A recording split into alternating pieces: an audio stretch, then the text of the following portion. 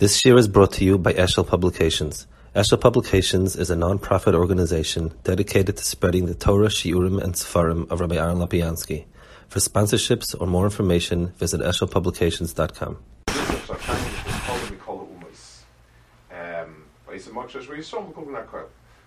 So, Mitzrayim and Canaan are the most mekulkul kol umos, and the question is really, what does it add to the parsha?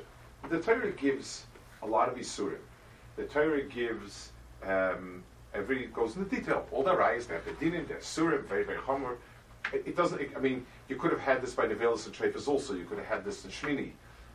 They were all indulgent in it. People ask, what about? I mean, Manashah was Mitzrayim worse, Canaan worse. Mitzrayim, it says Shtufim Barayas, Canaan, not so. I mean, obviously, but it doesn't say it so much for us. Why the two umas? Pick an ummah that's worse. Whichever one is the worst one. And the pasuk seems to be saying the two nekudas are from where you're coming and where you're going to.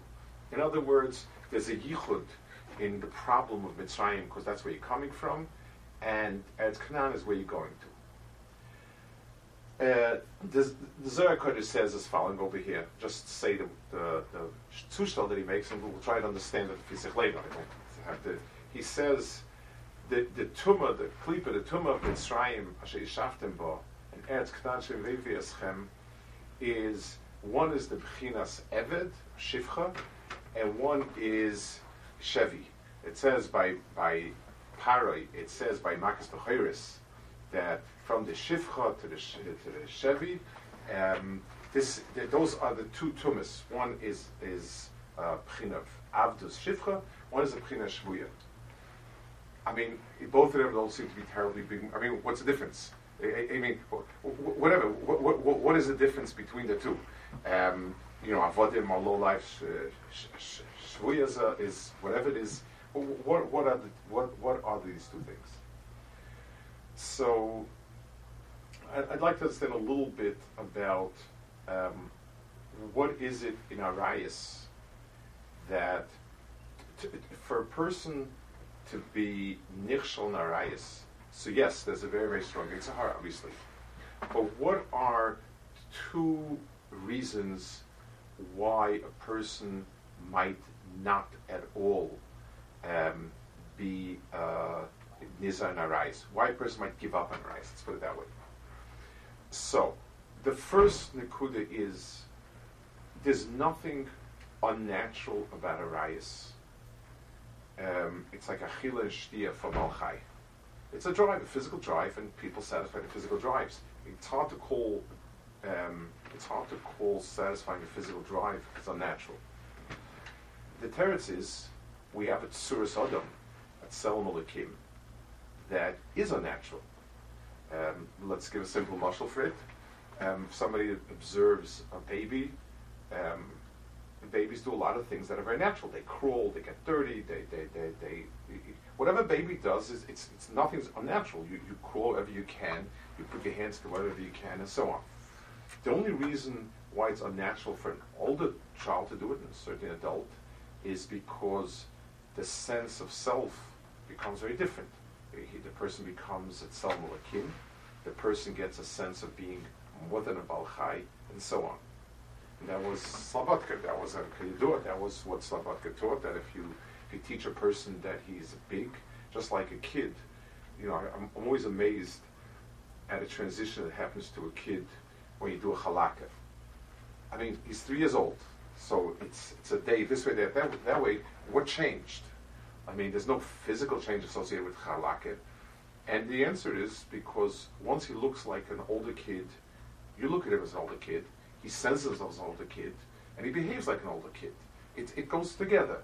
The way you look at him, all of a sudden he's gone in your mind from a toddler to a little boy, so in his mind it's also like that.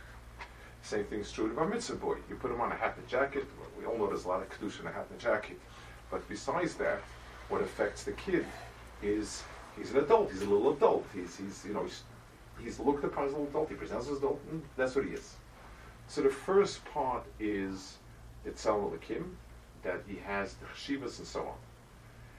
The other side is, if a person becomes very full of himself,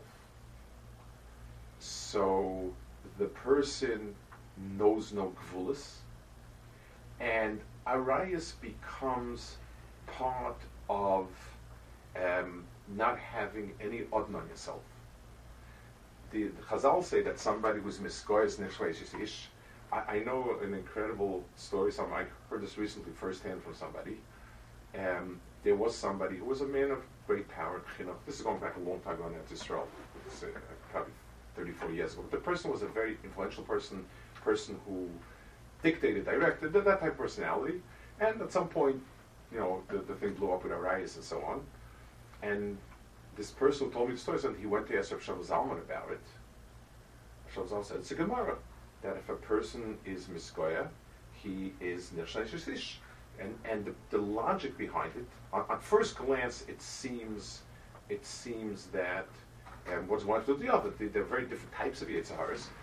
The answer is what makes a person refrain from pushing his realization of his taivas is a sense of there's something above me. There's a sort of there's gvulas. As a person becomes arrogant, and the sense of being mugbal. So, and if you take a look at the process that happens, usually that's how it happens. The normal red lines, normal people wouldn't hesitate to do X, or Y, and Z, and this person sort of, the guy that feeds into it, that he's not incumbent, and he can break things. So, the shmira on arayas takes place in two efanim. One is a sense that I am somebody, without a modicum of self-worth, that you have respect for yourself, and there's somebody there that needs to be respected. Person doesn't have any reason to want to be different. He's like Baal Chaim, that's it. Mitzad Sheni, as a person begins to get a sense of self and self-value and worth, if he doesn't have the sense of restraint, then it's not. Then he's going to break it mitzad that. Avdus, an eved is halachically has a very low status. It's in terms of Baal Chai, the Mitzrayim are compared to Zirmas Susam Zirmasam. They're Baal Chaim. And being an Eved in that matzav, an Eved is something that's bought. A Ben Chayrin doesn't have domim. You can't buy a Ben Chayrin, and because he's not a Chayfetz. A person that you can buy he becomes a Chayfetz. Mikrayach that. And B'meila in Mitzrayim, Klal Yisrael was olul more than any other place to be nichshel, because there was a sense of worthlessness. I'm garbage. So, what are you telling me? How can you do it? The flip side is there's also a musig of after befker michalei. A shvuya is somebody when somebody lives together with his own people. So there's a sense of norms, societal norms, my societal norms. So we live amongst Fruma Yidden. So there's a sense of restraint. This is binding on me. If a person wouldn't, I knew somebody who was nifted a few years ago. We actually lived in Azabir near your parents, Butler Binowitz. He was during the war years. He was in the Philippines all the years with nobody else, and I always admired. I'm trying to think how much would be left of our Yiddishkeit if we lived in a world where there was no. I mean, if I walk with a yarmulke, without a yarmulke, work on Shabbos, don't work on Shabbos, eat this, eat that, the other thing. There's no gevul imposed on me. Yes, my hakara and Rebbeinu Shalom, but other than that, right now we don't have some hakara. It's how people look at us. If an eved doesn't have that, a shvuya is somebody who's missing the chelik of. If I'm if somebody's a Chevy in a society that's not his, he doesn't have the gvulas and the binding that the society imposes on him. So the pasuk is telling you there are two ktsavos, there are two extremes that are going to they're going to be traps for rice. One is you're coming from Eretz Mitzrayim, so that means you are avodim, you're garbage.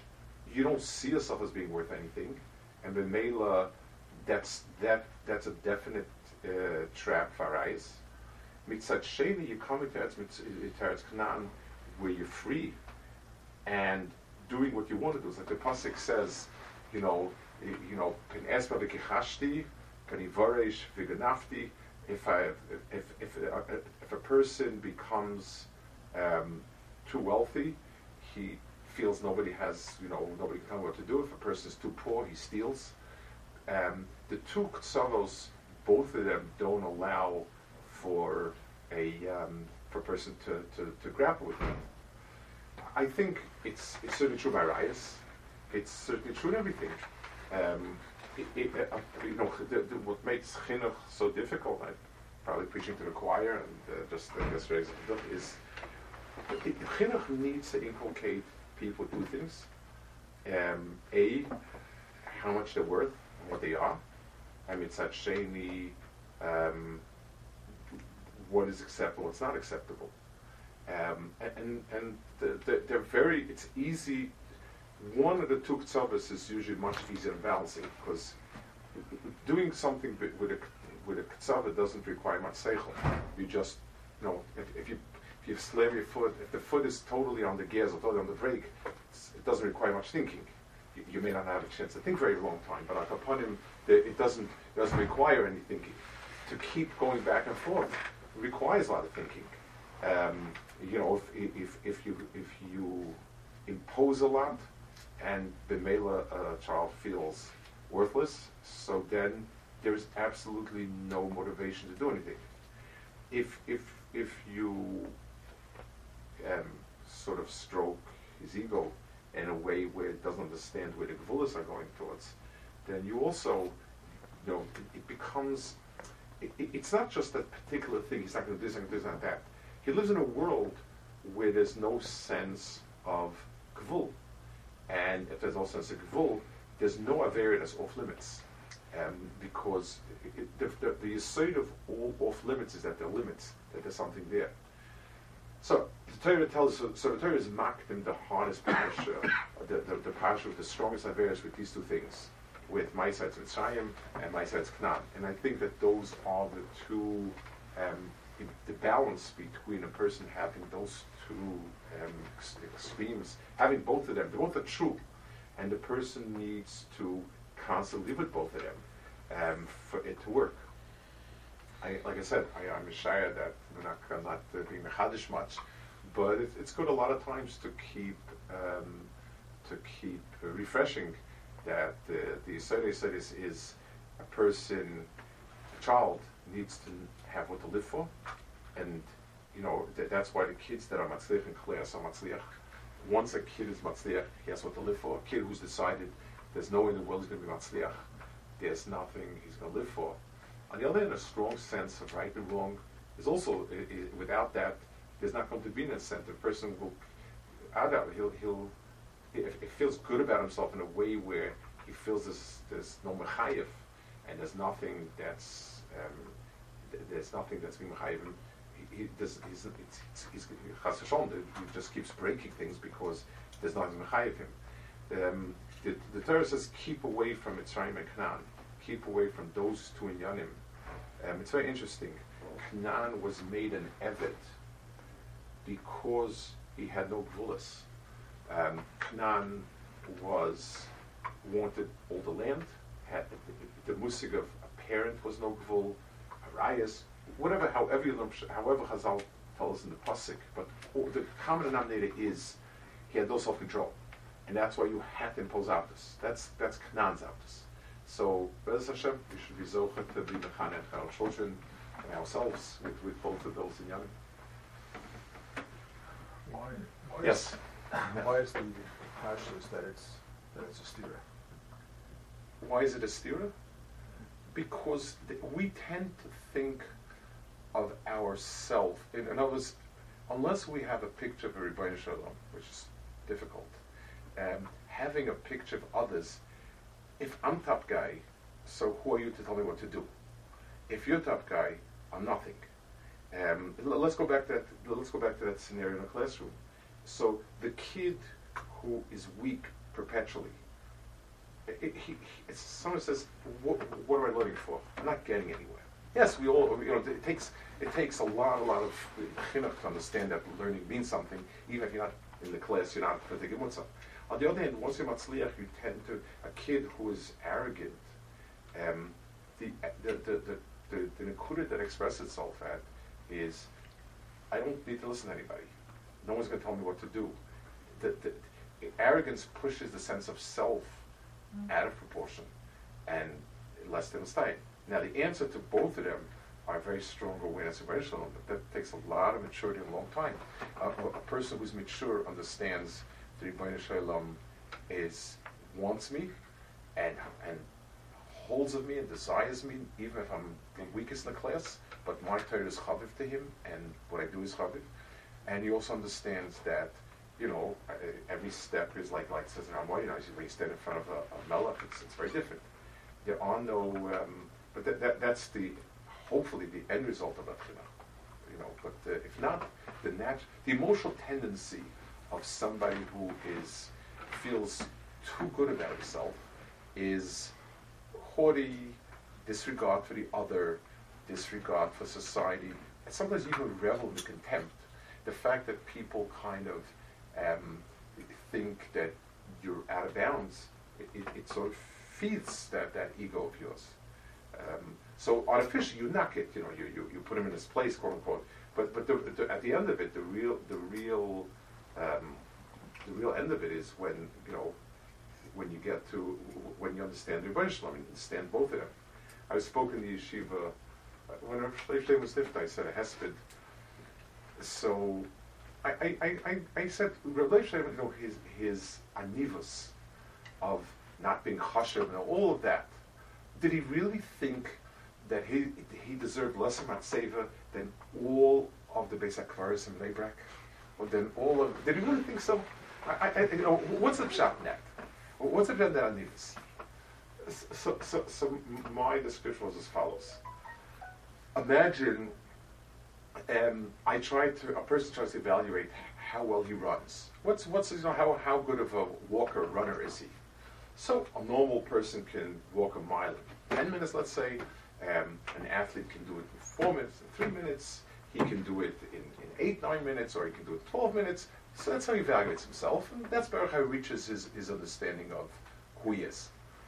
Imagine somebody works in a rehab center for people, stroke victims, and he helps people take their first steps, and they walk down the hallway in a half hour, and when the guy gets to the end of the hallway, everybody claps and says, "That's amazing. This is Olympic material." And v'chulu. Day in, day out.